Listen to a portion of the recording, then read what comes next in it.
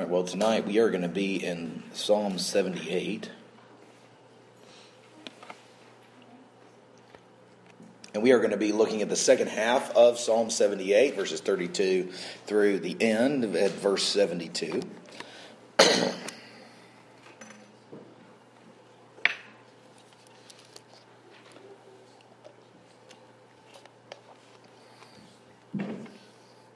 Psalm 78, verses 32 to 72. I'll be reading from the English Standard Version. Hear the word of the Lord. In spite of all this, they still sinned. Despite his wonders, they did not believe. So he made their days vanish like a breath and their years in terror. When he killed them, they sought him. They repented and sought God earnestly. They remembered that God was their rock, the Most High God, their Redeemer. But they flattered him with their mouths. They lied to him with their tongues. Their heart was not steadfast toward him. They were not faithful to his covenant. Yet he, being compassionate, atoned for their iniquity and did not destroy them.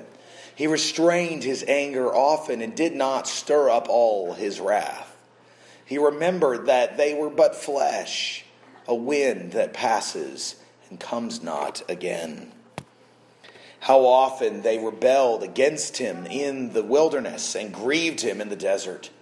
They tested God again and again and provoked the Holy One of Israel. They did not remember his power or the day when he redeemed them from the foe, when he performed his signs in Egypt and his marvels in the fields of Zoan. He turned their rivers to blood so that they could not drink their streams. He sent among them swarms of flies which devoured them, and frogs which destroyed them. He gave their crops to the destroying locust, and fruit of the labor to the locust. He destroyed their vines with hail, and their sycamores with frost. He gave over their cattle to the hail, and their flocks to thunderbolts. He let loose on them his burning anger, wrath, indignation, and distress, a company of destroying angels. He made a path for his anger. He did not spare them from death, but gave their lives over to the plague. He struck down every firstborn in Egypt, the first fruits of their strength in the tents of Ham.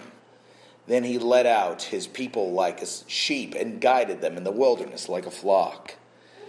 He led them in safety so that they were not afraid, but the sea overwhelmed their enemies.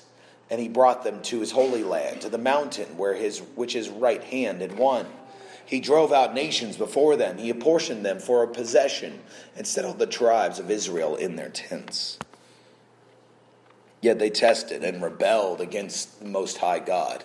It did not keep his testimonies, but turned away and acted treacherously like their fathers. They twisted like a deceitful bow, for they provoked him to anger with their high places. They moved him to jealousy with their idols. When God heard, he was full of wrath, and he utterly rejected Israel.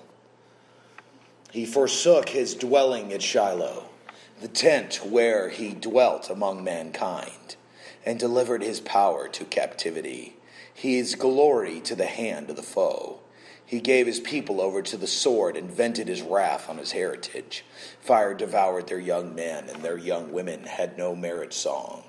Their priests fell by the sword, and their widows made no lamentation.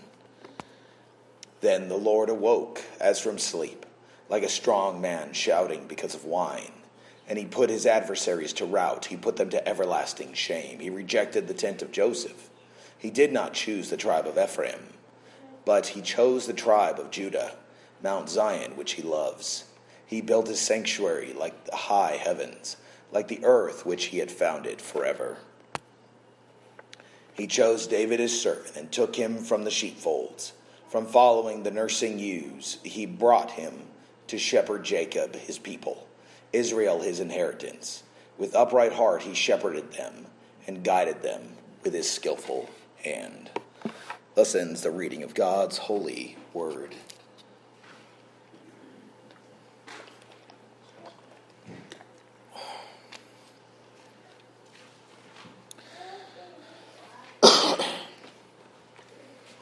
Well, Neil Postman, in his book, Amusing Ourselves to Death, notes how ancient cultures relied on oral argument primarily to discover and reveal truth. If there was a case to be argued publicly, it would involve often the recitation of wisdom sayings or scriptures in order to arrive at the correct conclusion. Now, the problem with exclusively oral culture is that spoken words are temporary. Written words are more permanent. The spoken word disappears in a moment, while the printed word endures. And this speaks to at least one of the reasons why God had his oracles written down for us. He wanted permanence for his people, for his word. But what is the benefit of permanence? Well, in this case, it is that the inspired word of God would endure from generation to generation until it comes even to us. Now, last week, we looked at the author's intentions in this psalm, which were to educate his audience and their children and their descendants so that we would not forget God, so that we would not test God, and ultimately that we and our descendants would learn to place our hope in God and obey him. As we look at the second half of this psalm, we continue our education, learning at least two things. First, that God's relationship with his people is complex. And second, we learn of God's persevering love for his people. We'll look at each one tonight. First, we see the complex relationship God has with his people in verses 32 to 55. And the complexity of this relationship comes from two clear realities that come out in this recital of Israel's history, which is the unfaithfulness of God's people to the covenant, to God, to his commands, and conversely, the covenant faithfulness of the Lord. So we're going to start with a brief survey of the biblical record from what the psalmist gives us in verses 32 to 55. And there's a lot of ground that the psalmist covers here, so we need to see if we can grasp just the breadth of what he covers here. And so he begins with the hard-heartedness of Israel, who sinned against God in spite of all his wonders and even his discipline of them. And there's this pattern that developed. Israel would sin against God egregiously, and then he would bring suffering upon them. And in their pain, they would repent and cry out to God and ask for forgiveness. And God would respond to that call and deliver them from the suffering or from the oppressor. But as soon as that suffering ended and the prosperity returned, the people would immediately go back to what they were doing and usually get worse. And they would forget the Lord and go into deeper idolatry, and round they went. The people of God did exactly what the psalmist warned us about earlier. They tested God, and they forgot God and his wondrous deeds. And he takes us back to Egypt to show us how scandalous it is to forget the Lord. The 10 plagues that he dropped upon Egypt, and beginning in verse 43, rivers of blood, swarms of flies and frogs, locusts, hail, the freezing frost, lightning for their cattle, and death for their sons. And he traces it all back to the people that he calls from the tents of Ham, which takes you all the way back to Genesis 9, after the flood, one of Noah's sons, from whom Egypt is descended, and whom Noah cursed. From Egypt, he brought them through the wilderness like a shepherd, guides a flock of sheep, and then he brought them into the promised land. He even drove out the nations before them and settled them in that wonderful place, the land, is said, flowing with milk and honey. Well, this is a quick survey of the events and what God did for his people. And as we go through that biblical record, we find that it's not simply a survey of a history, but it is a survey of faithfulness and a survey of unfaithfulness. And so these two remarkable features stand out, and they just kind of scream at you as you read it. And now the unfaithfulness of Israel isn't only defined by the fact that they would regularly and blatantly violate the law of God, which they knew. It was also that their repentance was shallow and momentary. It only lasted as long as the pain of discipline. They never learned.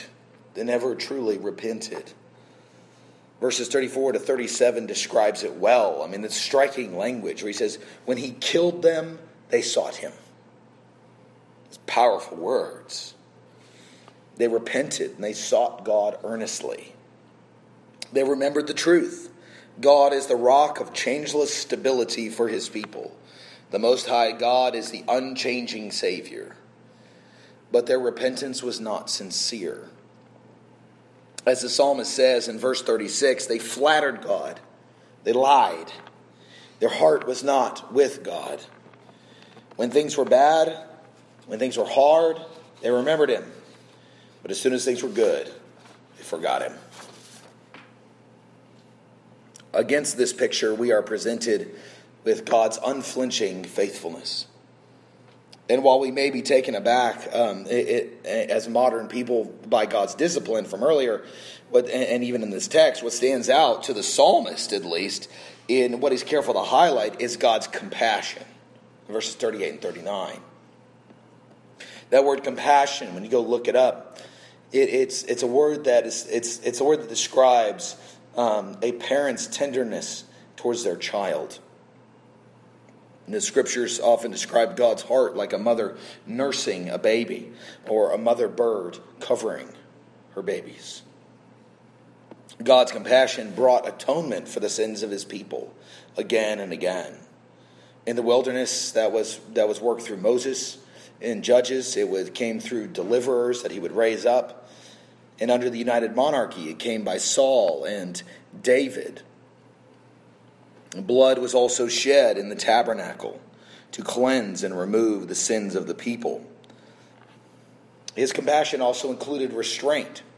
He did not destroy the people as they deserved. In fact, the psalmist says he often restrained himself.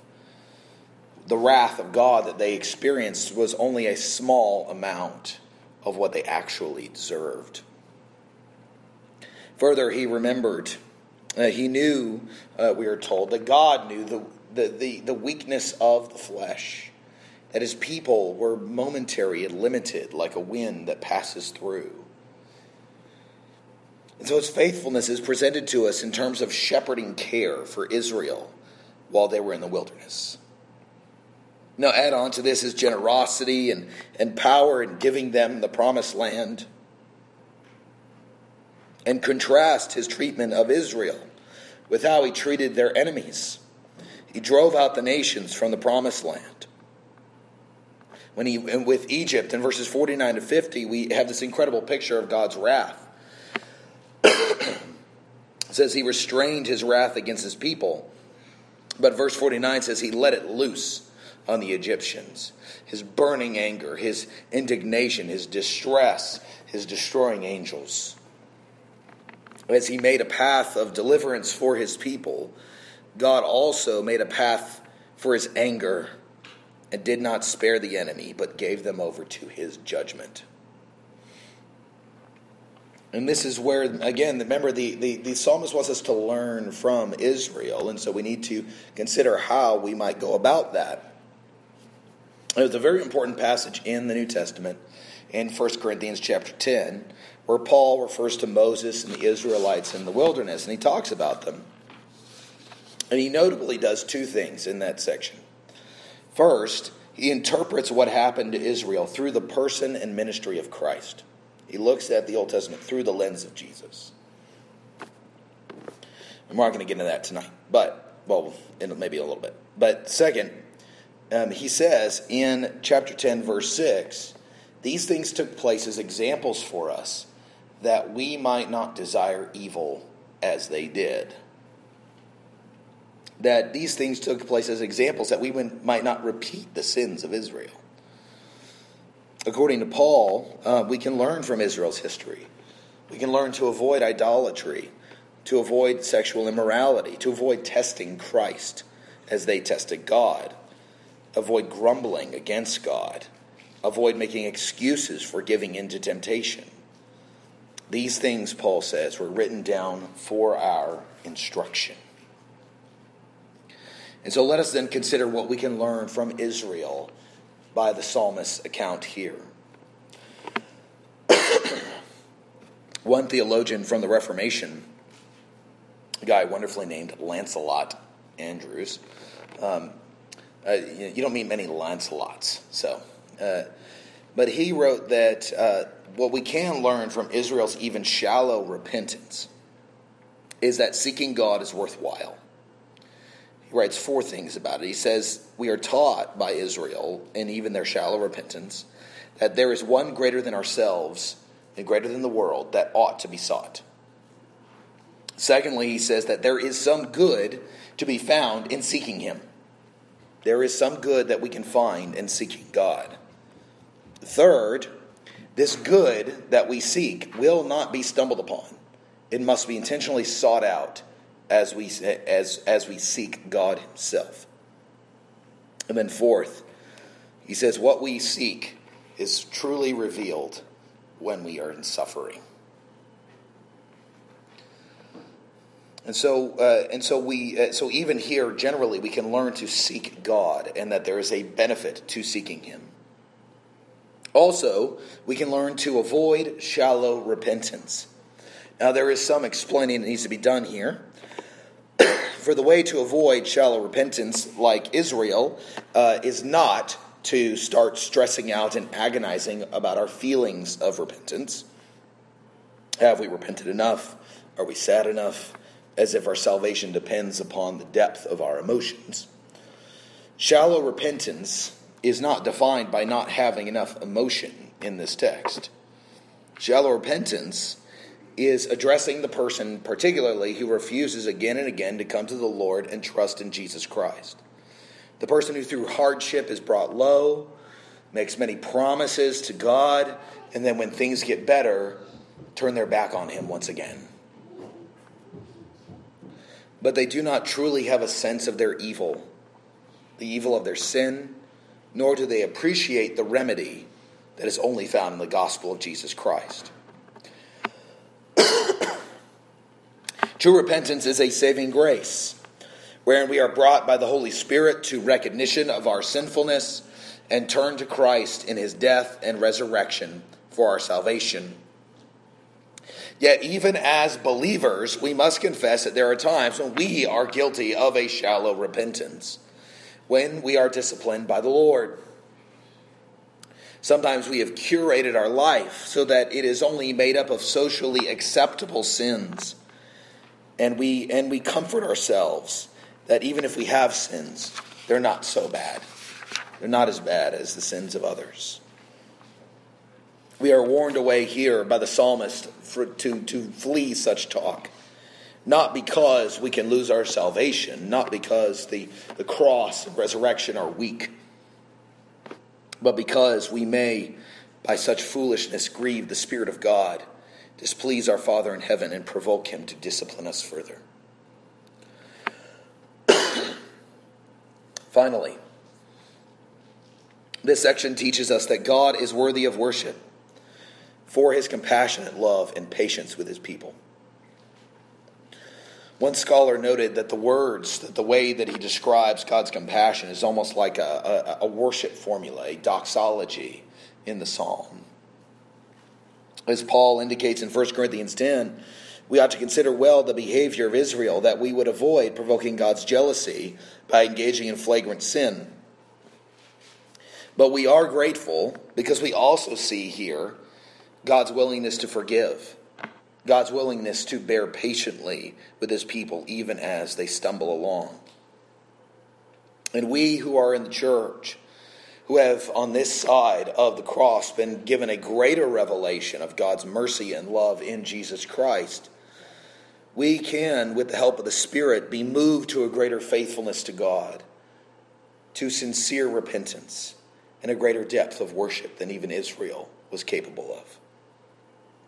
And so we see in this section a complex relationship between God and his people, which is marked by Israel's unfaithfulness and God's faithfulness.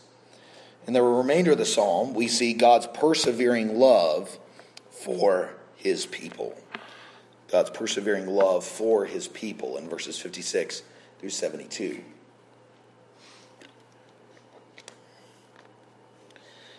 The psalmist continues the history of Israel, which ends, actually right here, ends at an odd point. It doesn't end at the very end of our Old Testament. He ends at a very certain point.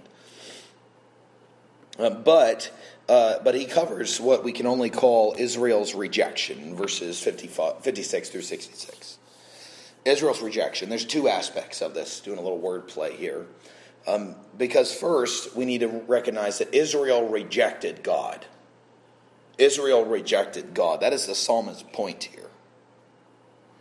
Israel continued to test God, generation after generation. They lost his word. They turned away from it, his commands. He says that Israel twisted like a deceitful bow. There we're talking about a weapon of war that malfunctioned. And when the warrior went to go pull it back, the arrow misfired and the thing sprung out of his hands and fell all over the place. He said that's what Israel's like in their idolatry and disobedience. To reject God is to become a malfunctioning instrument in his hand. And this is specifically tied to their worship of other gods, idolatry. And so Israel rejected God, but God, in turn, rejected Israel. God did what he had previously not done, the psalmist says. He vented his wrath upon Israel. The author says he abandoned his dwelling place at Shiloh, which was the place where they would meet with God prior to Jerusalem being the place of worship. It used to be at Shiloh. He delivered his power to captivity and his glory to the hand of the foe. Now, a number of scholars have looked at this and they trace this to the losing the Ark of the Covenant to the Philistines at Saul's death, right before David came into his kingship. And that would make sense because of what he says in verses 67 to 72. But we want to be careful to note here that he says that in the midst of his wrath against Israel, God eventually awoke as if from sleep and defended them and put their enemies to shame. And so Israel rejects God through their idolatry. God in turn rejects Israel and hands them over to the enemy. But then suddenly in the psalm, hope breaks in through David. So God rejected and did not choose the tent of Joseph in Ephraim, he says, but instead he chose the tribe of Judah. It was through David and later his son Solomon that the temple was built in Jerusalem, patterned after God's heavenly temple. God selected David to be his servant and king, but not just a king, a shepherd king. The kingly rule of David was to shepherd the people of God, which, as the psalmist says in verse 71, is the inheritance of the Lord. And notice how David's rule is described in similar terms of how God cared for Israel in the wilderness and shepherded them. And here's David now, the shepherding king. David did what the people needed.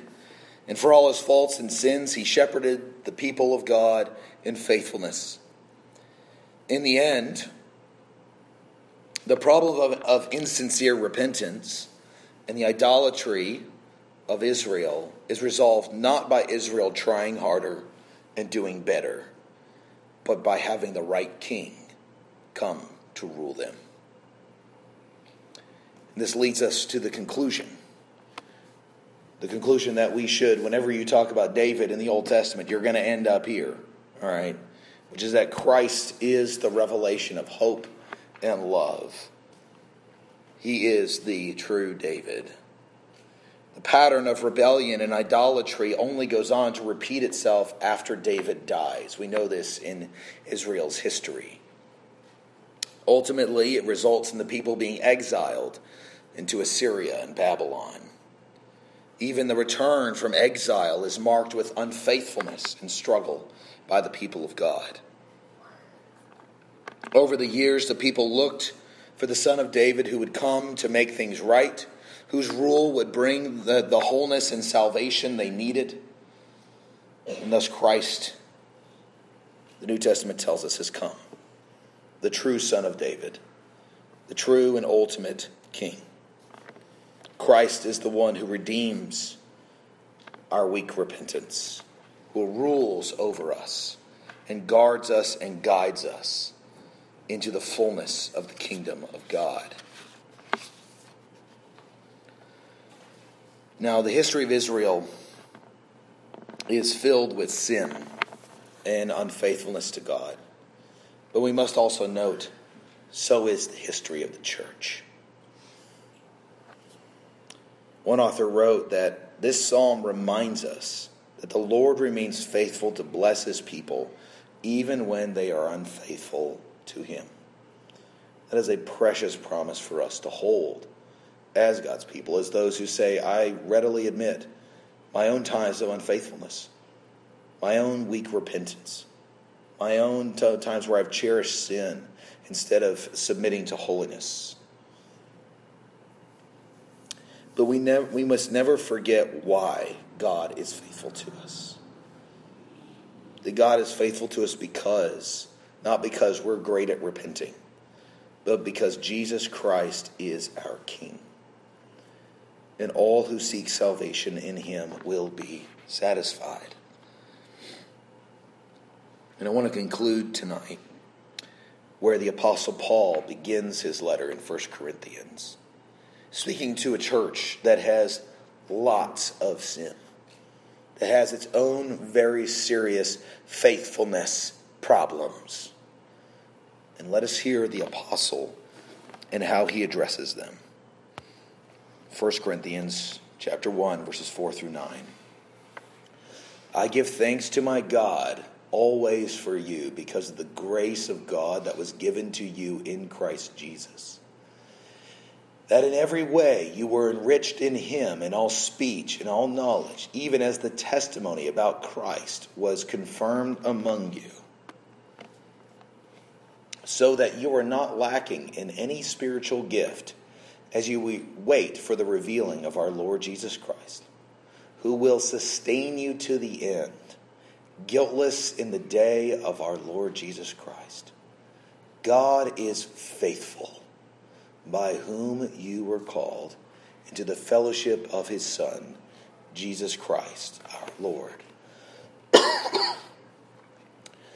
We need to take those words as encouragement as God's people, to remember that even in our weakness, even in our frailty, that it is our Lord Jesus Christ, those words there at the end, who will sustain you to the end.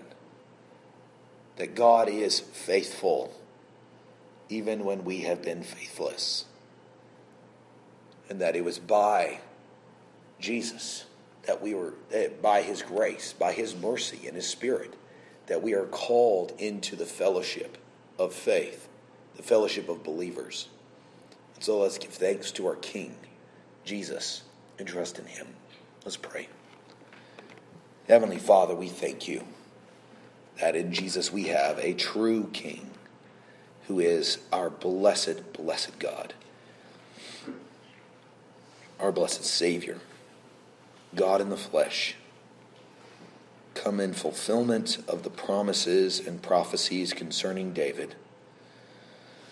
Lord, we pray that we would not hide from the repentance that is needed as your people, that we would not cower in the corner waiting for lightning bolts that shall never come, but rather that we would come to our Heavenly Father in submission and even with trembling, but expecting mercy and goodness on account of your Son, Jesus Christ. And Father, may you lead us in holiness and faithfulness until that day when you remove every bit of corruption from our beings, that we may worship you and love you fully as you deserve and for which we were called. We pray this in Jesus' name. Amen. Well, let's stand now and sing together our last song tonight, hymn 199, Only Trust Him.